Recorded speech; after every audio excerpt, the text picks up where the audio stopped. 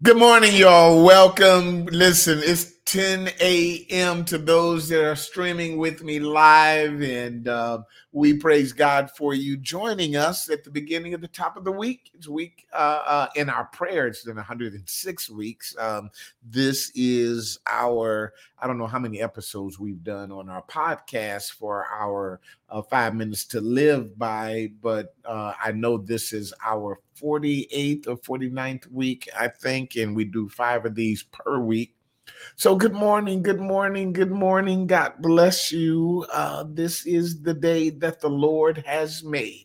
We will rejoice and be glad in it. So, I'm glad that you all are here. I pray that you are being blessed by our morning inspiration. If so, feel comfortable, feel free to holler at me. I certainly want you to share and let other people know about what we're doing here. This is also rebroadcast on all your major podcast platforms. It's just something that the Lord placed in my spirit to take the word and we give it in 5 minute increments or 5 minute lunch and learn, not lunch and learn, but inspirations. And we do a lunch and learn relationship talk every Tuesday at 12 noon as well. And it's also rebroadcast in podcast format as well. So, hello, everybody. Good morning. And y'all, we got a great week this week. We got a great week. Let me jump into that.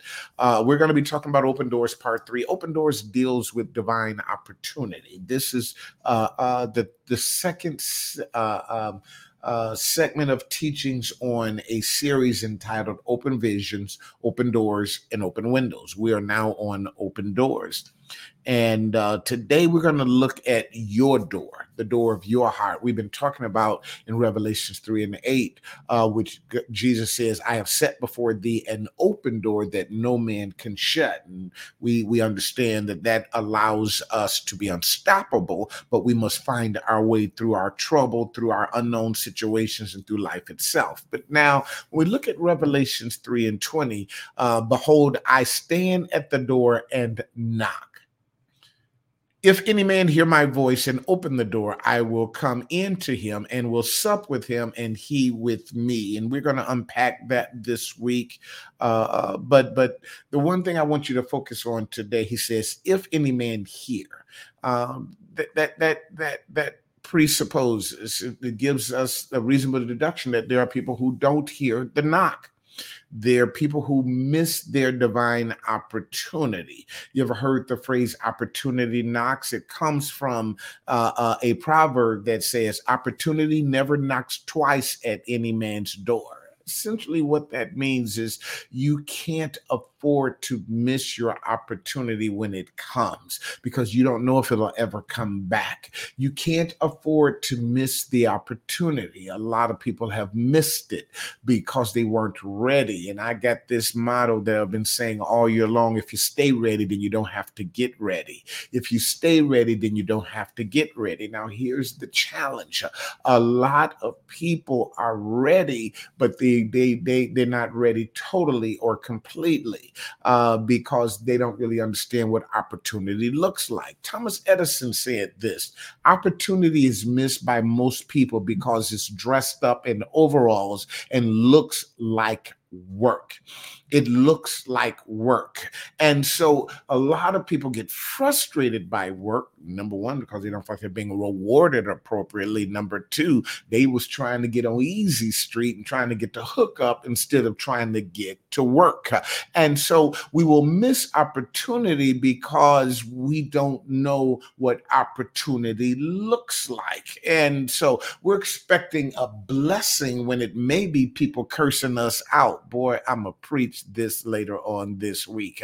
We're expecting money, hallelujah, or promotion when it may mean the opportunity may be broke and fired. Boy, preach right here. I'm going to talk about that a little bit later. But here's the thing: you can miss opportunity when it doesn't look like what you were expecting. Hallelujah. You can miss the opportunity of your marriage because this marriage don't look like happily ever after. You can miss the opportunity of your job because these people are racist and sexism and are filled with nepotism. You can miss the opportunity of your business because hallelujah, this costs too much and I got to work too long. I just go back to my job. You can miss the opportunity of your church or your ministry because, frankly, baby, it looks too much like work. When we talk about promotion, and we talk about increase, a lot of people don't understand that promotion and increase come to people who God finds working and he gives them more work. You ever heard that? No good deed goes unpunished.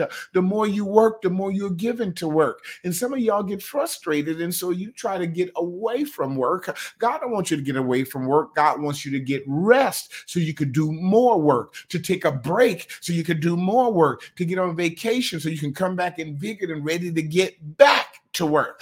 Don't, don't quit the job because it's too much work.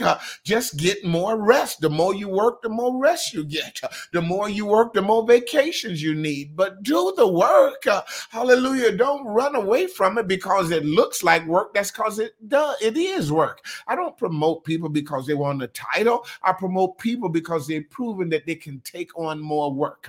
I don't give people raises because they want to buy a bigger house.